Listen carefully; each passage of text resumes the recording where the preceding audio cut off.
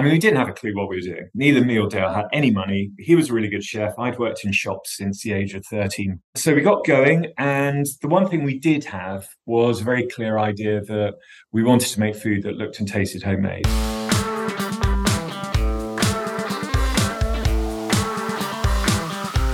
Brand Growth Heroes is the business podcast for the founders of food, beverage, and other consumer goods brands, and is ranked in the top 1.5% of all podcasts worldwide.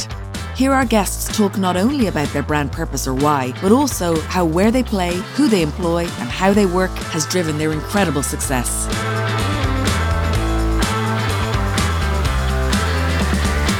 Cook is an award-winning frozen meals company based in the UK. Its turnover of £130 million comes from its own manufacturing facilities, 98 retail stores and 1,000 concessions. Some 28 years from its first year in trading, the business still doesn't sell to any major grocery retailers. Founder Ed Parry tells me how he has managed to keep the business 100% privately owned, how their passion for creating a great company culture plays a central role in what they do, and how, to achieve their mission, they still cook using the same ingredients and techniques that a good cook would use at home. Ed Parry of Cook, welcome to Brand Growth Heroes. Thank you so much for joining me today. How are you doing? I am in really good form, back from holiday, energized, temporarily. No, lovely to be here. That is great. Where were you on your holidays? I was in Canada, staying with a friend of ours in the beautiful wilderness 4 hours north of Toronto, and it was completely idyllic and lovely. Oh, wow. And I wish I was still there. Was there any 3G signal? There was no 3G signal. There was no Wi-Fi. The Oh my teenagers couldn't have their phones. They had to go and do real life outdoor activities like teenagers should be doing. Wow. Good for them, good for me. It was great. That's amazing. So look, I have loved Cook since I lived in London in Clapham, believe it or not, in the late 1990s, early 2000s. And I found this amazing shop, which was called Cook, obviously, on Abbeyville Road. I did not live on Abbeyville Road because I wouldn't have been able to afford to. But the odd Saturday, we would walk around in awe, looking at all the houses there and have a little coffee. And I remember going into Cook, looking at all these freezers with all this homemade food, thinking, this is just genius. If I was a bit older and had a bit more money, this is what I'd be buying all the time. How did you start the business? And, was that one of your first shops? I think that was shop number about 10, something like that. 10 already at that point. About 10. And so the business started in 1997. 96 actually. The first shop opened in 97 when I was 25. So we started it I found a partner called Dale, who was a chef, and we got a small bank loan of £24,000. We got 12 grand off NatWest and 12 grand off HSBC. My parents lent us 6,000, so we actually had a total budget of 30,000 to set up a commercial kitchen and a shop. Found a little shop in Farnham in Surrey. It was about 200 square foot, and the idea, I mean, we didn't have a clue what we were doing. Neither me or Dale had any money. He was a really good chef. I'd worked in shops since the age of 13 because my parents had a couple of little coffee shops. So we got going, and the one thing we did have was a very clear idea that we wanted to make food that looked and tasted homemade. We had a founding statement that said that, so always very clear on the type of food that we wanted to make, which came from how my mother, who was a full-time working mum, she used to cook at the weekends. She'd make a big batch of chili con carne or something, which she would feed us. There were four of us, four kids. And she would feed us, freeze some, had a big chest freezer at home. So we had loads of old ice cream tubs with sort of bit of chicken casserole in or chili con carne. She'd bring that out on a Tuesday, heat it up, and it was always really good. So I always sort of knew that frozen food could look and taste homemade. Can I just ask a question there? So you were only 25 at this point. You didn't have kids of your own, I don't think, at that point, did you? No. So how did you know that other families felt the friction of not being able to feed their kids or their family, have good food, homemade food ready to go? I mean, how did you know that instinctively? Or was it just was there an understanding of the market friction? No, I was 25. I hadn't got a clue, but I did. I suppose it was just a belief, and it felt like common sense. You Okay. know, it just felt like common sense. Surely, somebody should be able to make and then sell a frozen chicken casserole. Surely that has got to be useful to people. Right. And I've been into the supermarkets, and back then, ready meals in supermarkets in '97. This was before Rubbish. Charlie Biggin came along or anything like that. You had M&S doing some stuff, but it was really bad, Yeah. and it was just that belief. There's got to be a better way than this. Yeah. Yeah, absolutely. Okay. So you started your first shop with the bank loan. How did you find your kind of, no, you got your commercial kitchen first, right? Correct. Yeah. And then took us through what happened then.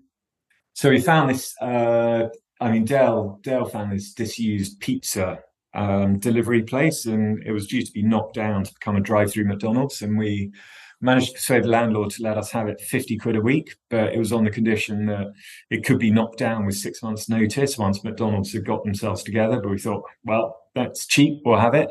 And he found some second-hand equipment, and looking back on it now, it's so clear to me that the having the idea, setting up a shop, relatively simple. Making the food is where all the complexity lay, and it still does. Making the food is really, really difficult. And actually, if anyone else apart from Dale, it wouldn't have worked. I just got super, super, super, super lucky with him.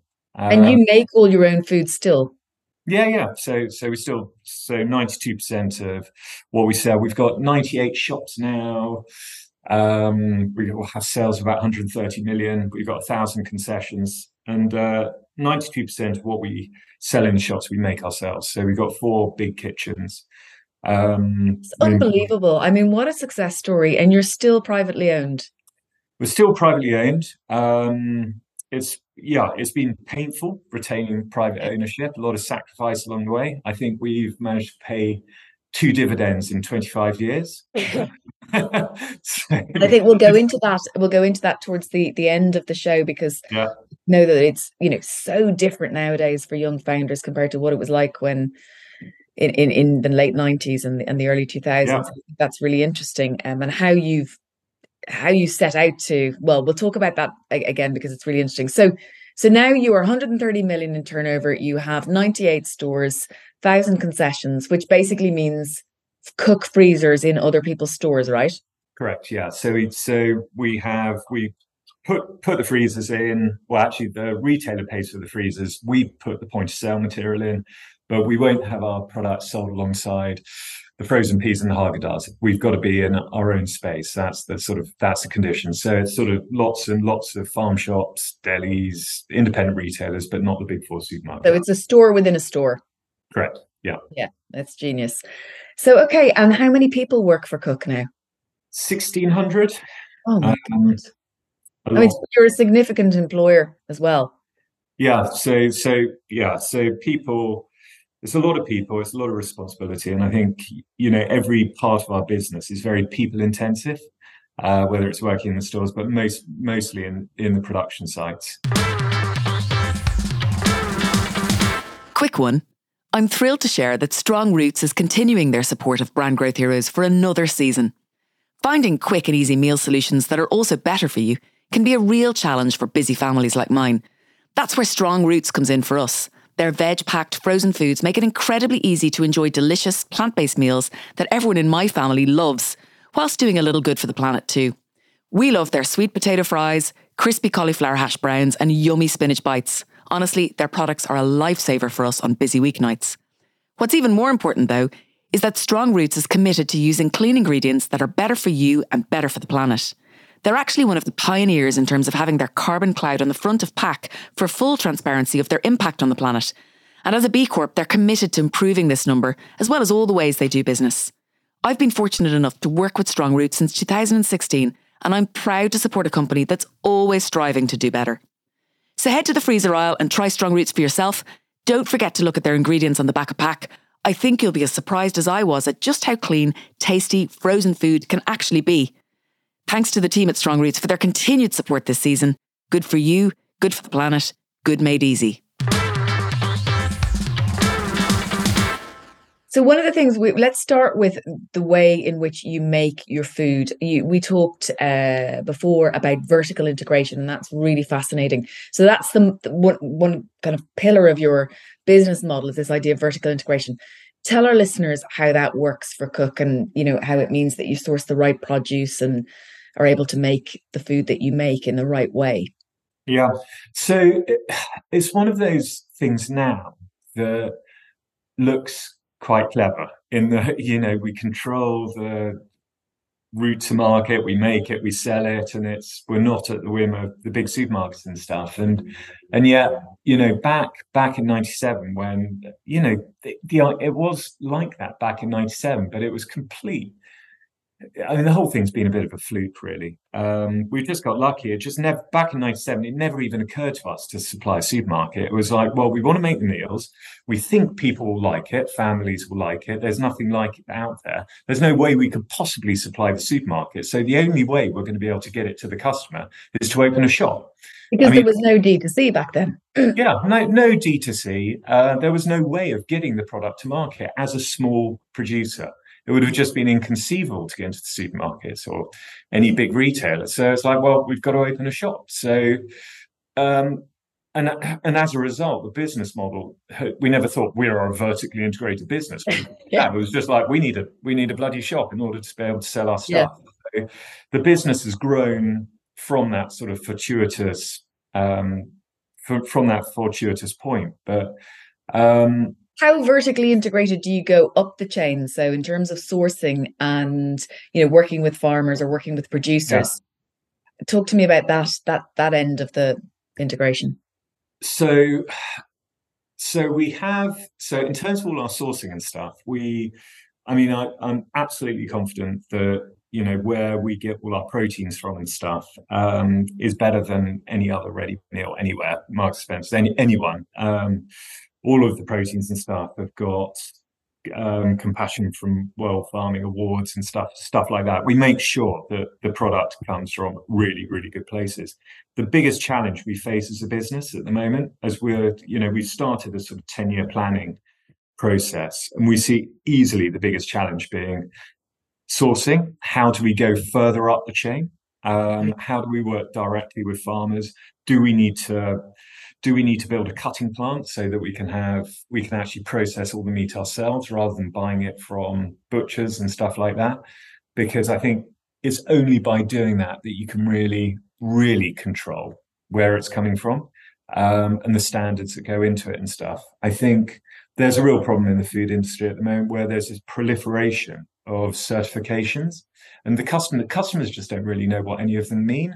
Oh, organic's really important, or this is important, or that's important. I think customers are really confused, and we see it as being a huge, huge challenge for us in terms of to try and determine what our own standard is and then communicate it out to the customer. It's funny, isn't it? Because there isn't that problem in Ireland, because Board Bia, I talk about Board Bia so much on this show, but the Irish Food Board Bia has done such a great job since the 1950s of, putting Board Bia standards in place for, the consumer will know if it's produced in Ireland and Board Bia has helped the producer, that then it's going to be a certain standards. And they've recently brought in Origin Green, which means that it has to be produced in a certain way. Whereas in the UK, the government just has never done that. And it takes blooming decades to get that inside the psyche of the consumer. So they've got a tough job ahead of them at some point. But it does mean this proliferation of standards that leaves everybody. I was reading the back of a cereal box the other day for the kids, and there was about 4 or 5 badges that obviously head office had said, I think it was a Nestle cereal, that they had to put on the back of the box. I did not know what any of them were. There was like swirls, and there was badges, and there was boxes. I had no idea what any of them meant.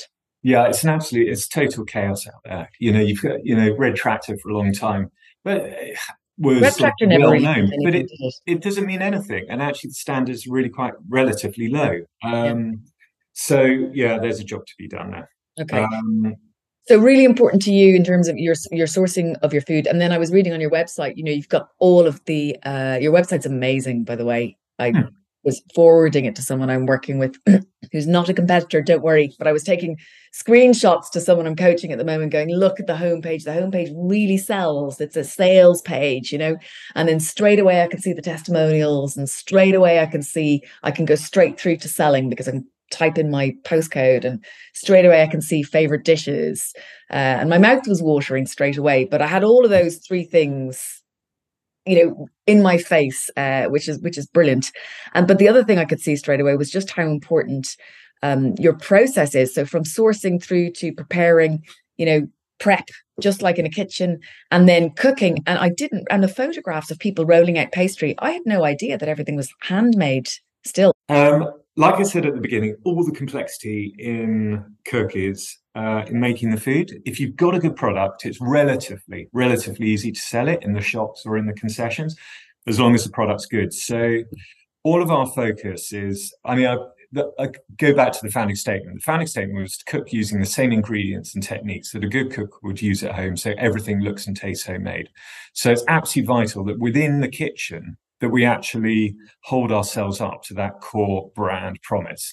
So again, we knew nothing at the beginning, but that was, I look back on it now, that was a really good founding statement. And it's what has kept us honest, I suppose, as the business has grown over the years and in terms of how we do things in the kitchen. So if you were to visit one of our kitchen, you would see loads of people in the prep section, chopping up vegetables, dicing, marinading things, etc. That then gets passed on to the cooks who cook in brat pans. We can cook at a brat pan is basically like a giant saucepan. You can braise, fry, casserole, but essentially, though, what's crucial about it is it's not a giant boiler, which is what a lot of massive ready meal manufacturers will use. We can have one chef controlling one brat pan, sometimes two. And in those brat pans, they will cook like a good cook would. So you're browning the onions and you're sweating them down, or you're Correct. goldenizing the onions with the words and you're sweating them down, etc., and you're only putting in the next layer of flavor when that's done. Correct. Absolutely. And that will only be done. That will not be a mechanized process, right? After 2 minutes, this happens. That will happen when the chef thinks it's the right time to do it. So if you're cooking a roux, for example, you'll cook a roux, but you'll have 18 kilos of flour and 18 kilos of butter. It's a roux, it's a big roux, but it's cooked as you would at home. And it's absolutely vital that we stick to that process. But you guys are doing all this, and it makes such a difference to flavor. When it makes a huge difference. Processed. I loved that on your website, you know, cooked, not processed. But you have to, you know, for a business like ours, we've got shops, and for people to come to one of our shops, they have to make a decision that they're not going to buy their ready meal in a supermarket. They're actually going to come and visit one of our shops. And so in order for the customer to do that, you have got to have product that is differentiated from what they can buy in the supermarkets. If we were banging out beef bourguignon like you could buy in Waitrose, well, there's no point in the business existing. So there has to be a difference.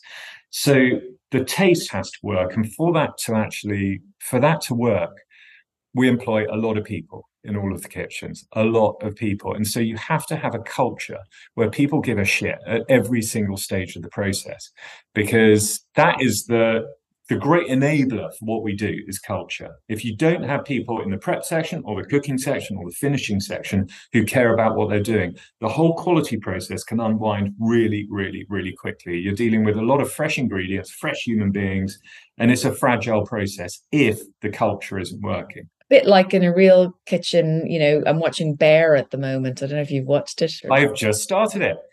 It's amazing, isn't it? Loving it. The intensity and the stress. Someone in I think it was in the Times this weekend described it as every episode a mini panic attack. And the mini panic attack. And it is, you know, it's almost quite uncomfortable to watch it. If you haven't watched it, anyone, it's on Netflix at the moment. It's an absolutely fabulous story about a chef who leaves the French Laundry in New York to pick up his brothers, unfortunately his dead brothers, and his family, Chicago beef sandwich restaurant, and it's just fabulous. But you get that idea there of, you know, every single station is really important, and everybody has to be really proud of their own station and the food that goes into their station and the process that goes into their cooking, in order that part becomes part of an amazing dish at the end. Bingo. How do you talk to me about your sister looking after the culture side of things and that she was brilliant at that? Tell us a little bit about that, because running 1,600 people, that's a lot. Yeah, so I've worked with my sister. Well, she joined in 2001. She'd worked in the city for a bit, and then she joined us to do the people HR type stuff. Not that she'd ever done it before. And she's then had 3 kids, and then came back full time from about 2010, and we've been running it together ever since. And she really runs most of the senior team, and I'm hugely lucky that I have her, because there's absolutely categorically no way that I could run this business by myself. I've always worked in partnership with other people. You know, Dale, who I started the business with as a chef, he retired a couple of years ago. My brother from 2007, who was great as well. He then left and brought the B Corp movement to the UK, and then my sister, and I think she is basically a culture genius. She's brilliant at managing the business, but I honestly don't think there's anyone in the UK who knows more about building culture and organizations than her. It's her passion, her absolute passion. There is no point for her in working unless the people within the business are having a fulfilled experience. It is completely pointless. We could be making any amount of money and she simply wouldn't care unless the people within the business are sort of fulfilled and growing and all of that sort of stuff. So she is a culture zealot. If you're the smart founder of a scaling brand and you're inspired by what you're learning on this podcast, why not check out our Brand Growth Heroes Accelerator program? Over the past 3 years, our bespoke framework, tools and coaching has helped over 80 founders of early stage scaling brands make decisions that have supercharged their growth. The results have been phenomenal. Things like first listings in national retailers and airlines, doubling of revenues, new star products or key hires, or even offers from all 5 dragons on the den. The program offers you a suite of bespoke lessons, tools, one-to-one coaching, group workshops, and access to a growing network of support from smart founders of grocery brands just like you. We love you, Fiona. Thank you so you've been much. An incredible mentor to us. And your program was wildly helpful. So if anyone is thinking of doing it, we really recommend it and don't think we would be able to get here without having done it. So if you want the framework and tools that will help you make decisions that will take your growth to the next level, go to brandgrowthheroes.com and then click online courses. Then just press register your interest today. Thanks again to Strong Roots. Good for you, good for the planet, good made easy. Really I enjoyed read it. that you have a kind of a back to work program, or you integrate people who've left prison. I mean, tell us about that. Yeah, well, that's something that was something she brought in about 6 or 7 years ago. It's called the Raw Talent Program. Raw standing for Ready and Working. So we bring people who've been to prison, people who've had mental health problems. So we run programs. We now run programs in prison to. But interestingly, the programs that we run for 2 weeks are not about training in how to work in a kitchen or anything like that. It's basically training people how to have confidence in themselves. It's just basic. I'm struggling for Building you back up. Building people back up again. And so we've now got 146 people that work in the business who have been through this program. So it's pretty high percentage. So we're doing, what's been wonderful about it is not only does it provide opportunities for people that wouldn't have otherwise had them, what's been great that we hadn't expected when we started the program is it's made the business and the kitchens a kinder place. They're already kind of generous places, but when people work with people who've been disadvantaged, been to prison, I think there's a lot of people in society whose views are framed by the right-wing media. People have done something bad, therefore hang them and flog them and all of that sort of stuff. And then as soon as they're sort of confronted face to face with somebody who's just made a mistake, they made a mistake, might be a big mistake, and they would go, oh, they're just like you and me. Of course they are. And so it's made everyone a bit more kind and generous in terms of how they are. So it's been good for the business. It's been good for the people involved. And it's a cool part of what we do. What do you think somebody working in the prep section of your business, if I was to kind of sneakily ask them what their job was like, I mean, or what the company was like to work for, what do you think they'd say? I think they'd say that our heart's in the right place. We try and do the right thing all the time. They'd also probably say, I wish the bloody kit wouldn't break so often and you'd spend a bit more money. Because one of the things we've learned is that you can do all the good culture things you like. We do lots of things. We take people off site. The training program's amazing. We just sort of promote everyone from within. We pay people well. One of the things that's been brought home over the last 6 months though, is that I think we probably haven't invested enough money into some of our sites. And so you get kit breaking. And you can do all the other good stuff. But if the slicing machine or the knives aren't working properly or the dishwasher isn't working properly, it really doesn't matter. It's the small stuff in people's working lives that really affects how people feel about their jobs. But I think, people are pretty well disposed towards business. And I think one of the important things about culture is if you're trying to build it, you've got to have a whole architecture, and it has to be done in a really intentional way, but it's also really important to measure it. If you're not measuring it, it's really easy as the leader of an organization to kid yourself that you're doing a better job than you are. Okay. So we've been doing the best company survey since 2012, and we've been in the top 100 since 2012. And I think we're the only manufacturer in the top 100. The rest are sort of office-based businesses. And I think if you're not measuring it, you're not taking it seriously. So we do the survey every year. It's not a perfect survey, but it's pretty damn good. Every year we find out stuff that we didn't know. It's like, oh shit, we got a problem over here, or shit, we got a problem over there. That's areas where we thought things were okay. So, one of the things I implore all businesses I talk to who are serious about wanting to build culture is whatever measurement tool you choose to use, do measure it. Yeah. Okay. Wow. It's really inspiring to hear what your business is like from a people perspective. It's still a privately owned business. We mentioned that at the beginning. Let's bring people back to the late 1990s and what it was like in terms of the kind of, being able to borrow money, or the idea of having a business to sell it in the future. I mean, it was all so different back then, wasn't it? Back there, it could not have been more different. And I'm just so glad that we were able to start in 1997, because I think there's no way we could have borrowed the kind of money that we ended up borrowing in the early 2000s. We were borrowing huge amounts of money. We were making a loss consistently every single year, but the business was growing. But the banks were, they would give us almost anything we wanted, which of course led to the banking crisis in 2007-8. But we were huge beneficiaries of their munificence and stupidity. It almost brought us to our knees in 2008. But we could borrow any amount of money, more or less. So that was great for us, because we always had a long-term. We always wanted to stay private. Always wanted to stay private.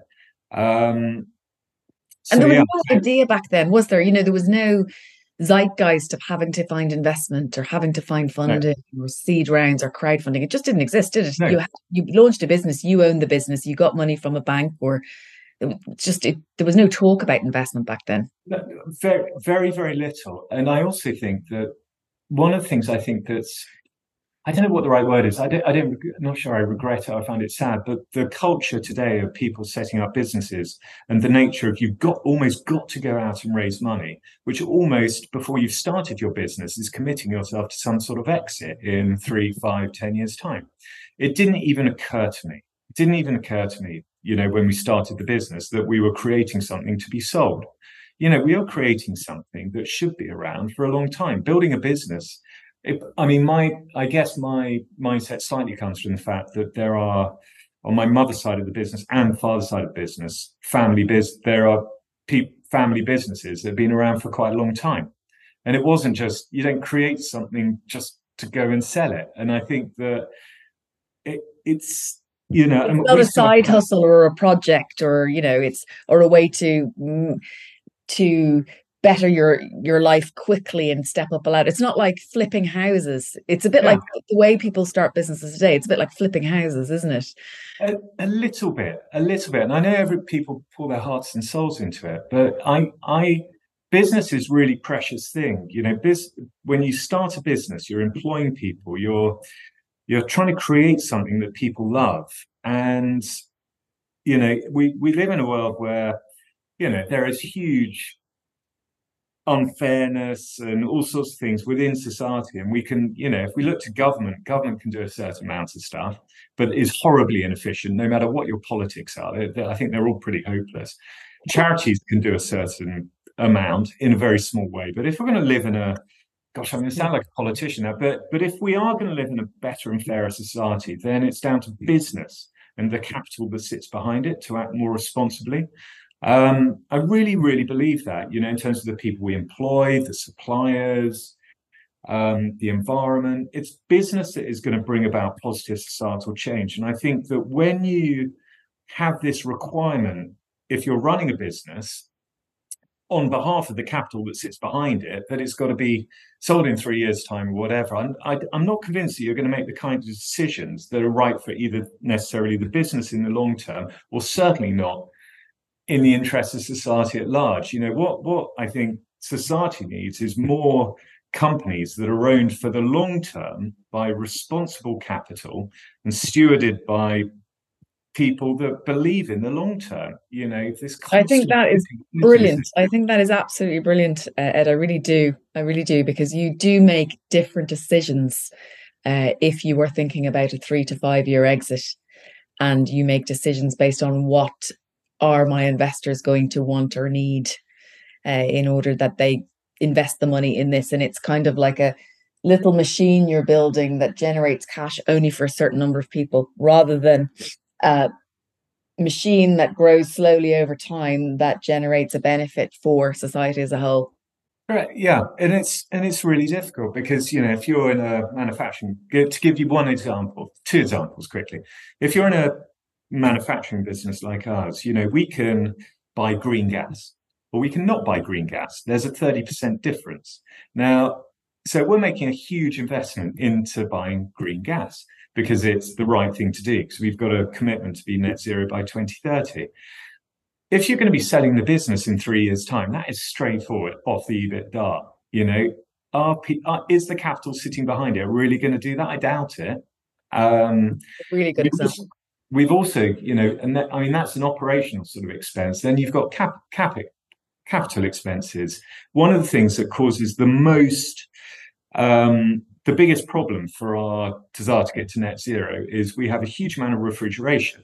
And nobody ever talks about this, but people should talk about this. We have a huge amount of refrigeration. A lot of the old refrigeration has got the most ghastly gases in it, called 404, 430, stuff like that. When you release, if there's a gas leak and you release a kilo of this gas, it has a multiplier effect of 4,000.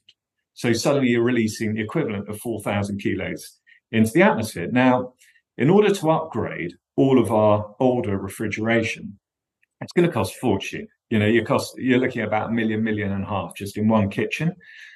In order to be able to have new refrigeration that is powered by, ironically, CO2. So if you lose a kilo of CO2, you've only put a kilo of CO2 into the atmosphere. There's no 4,000 times multiplier effect. That's a huge, huge capital cost of the business. It's the right thing to do, but there is precisely no commercial benefit to it.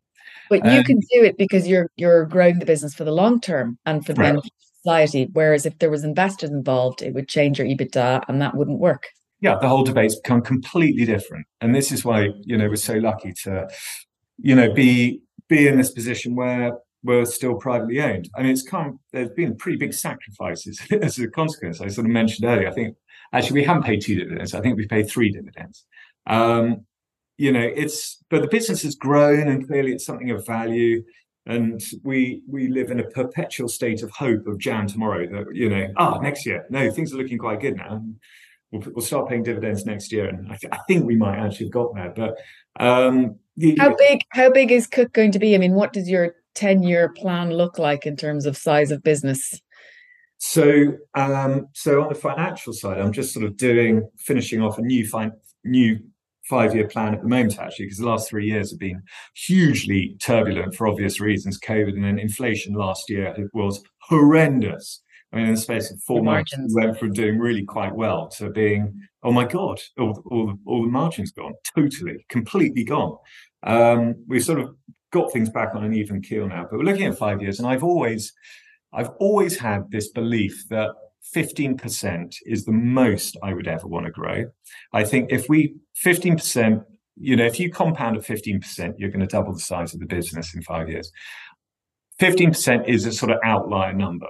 That would be the absolute maximum I'd be like to grow. I think if we were to try and grow any faster than that, the quality wheels would fall off for the reasons I described earlier, because you just can't get enough good people. You'd be risking the culture. So 15% would be absolute maximum. Much more likely grow at about 8-9%. I think we can do that through organic growth from the stores, like-for-like growth within the stores, the concessions, and then sort of opening 5 or 6 new stores a year, maybe 150 concessions. That is a sort of level of growth where I feel that which provides opportunities for people within the business. Companies have to grow. If you're not growing, you're stagnating and going backwards. So 8 or 9%, that provides enough growth to keep things interesting, exciting, opportunities for people within the business. So yeah, something like that. Well, that is just wonderful. And I keep lobbying our wholesaler here on the Isle of Man to get a cook concession on the island. Who's your wholesaler? Robinson's. Okay. I'll drop in the line, see what we can do. Please do, or I'll connect you on LinkedIn, can I? Yes, do. She'll be really cross at me now, Jana. But please do. Because I'm putting her in a corner. But Jana, I would love to have some cook on the island. Well, we do loads in the Channel Islands, so we certainly should be. Well, there you go. I think you'll do really, really well here. You'll do really, really well here. And listen, Ed, thank you so much for all of that. I hope we've inspired some younger founders out there listening to this to think about a different way of running their business for the long term and making decisions for the long term. I hope. And I wish you all the best. I've really enjoyed getting to know you and your company. Thank you so much for your time. It's been an absolute pleasure, Fiona. I really enjoyed it. And I really enjoyed the podcast too. So thank you. Thanks. It was so good to hear that you're a regular listener. Excellent. Thanks to the team at Strong Roots for their continued support this season. Good for you, good for the planet, good made easy.